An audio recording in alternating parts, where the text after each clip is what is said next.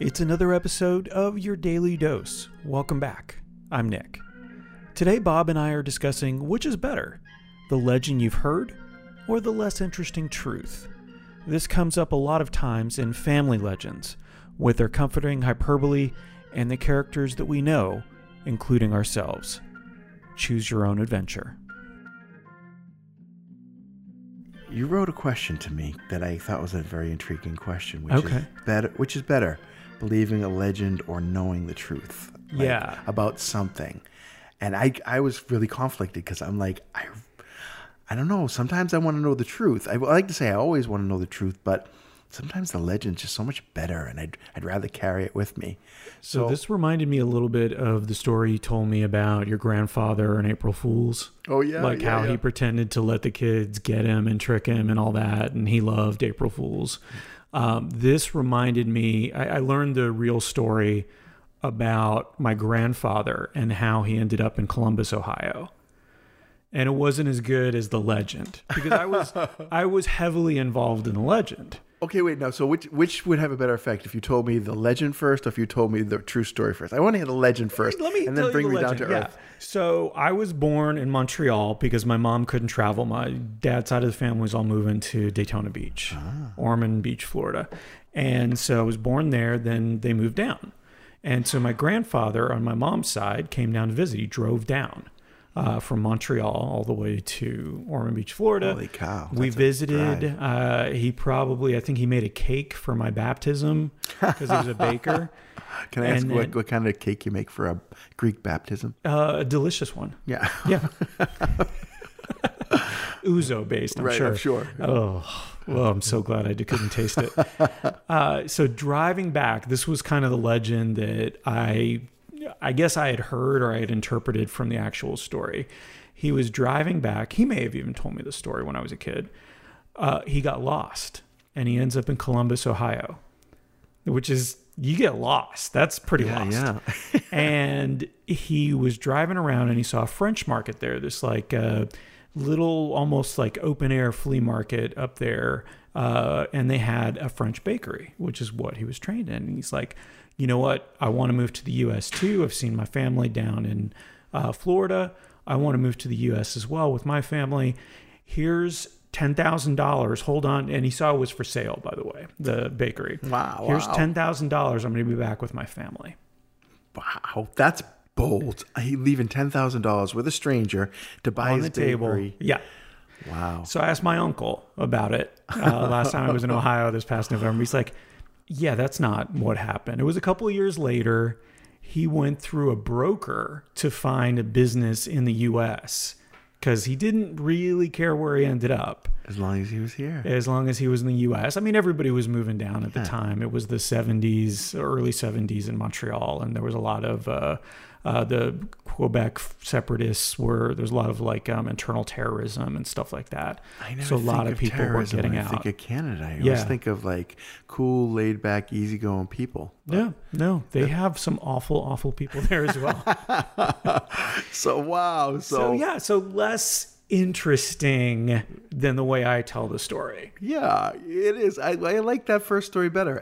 Because I don't think the second story, it doesn't really matter. It's like kind of like, okay, yeah, you can. That's a way to do it. Yes. But to stumble upon it and say, I want this, hold it till I get back. It's like the ultimate like yard sale move.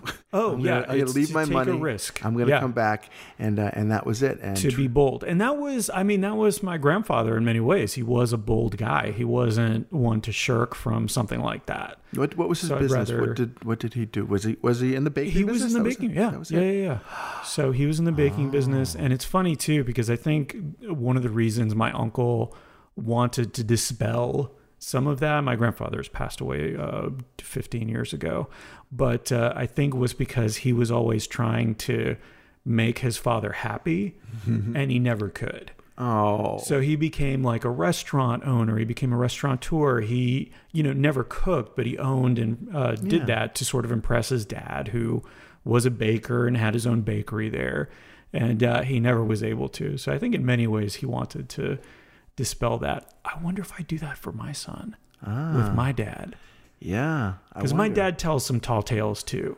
Yeah, and you support it. Do you dispel it, or do you support it? I sometimes say take what Papu, that's grandfather in Greek, take what Papu says with a grain of salt. Okay, all right. But you're like, I'm not going to tell you what's not true about what he just said. Yeah. But I'm going to tell you that probably some of it is not so true. Yeah. Like when he told me when I was a kid, my dad told me that he could have gone to the Olympics, but his parents couldn't afford to send him.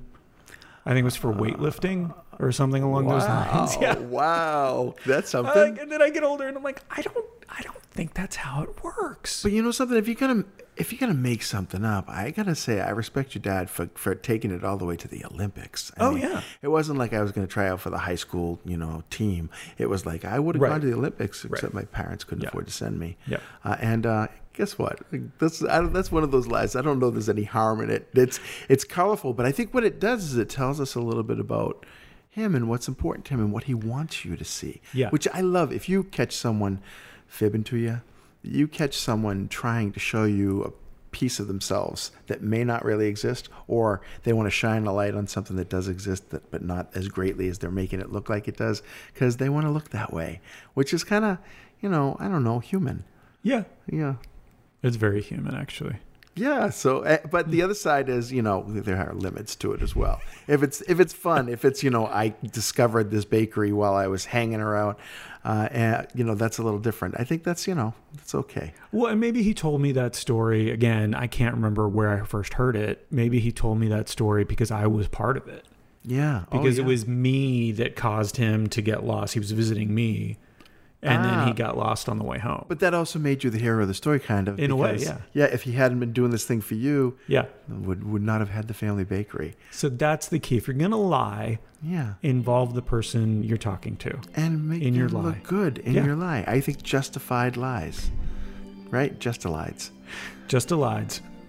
Let's do that. I'm all about that. Good. That's our new podcast. Where else can you turn to find great advice about how to lie to one another?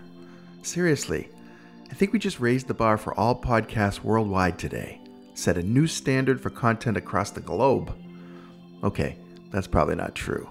But it doesn't really matter, because it's the legend Nick and I will share when we look back on this moment. And since you're here to witness it, we hope you'll support us in this lie. Until next time, friends, keep it real.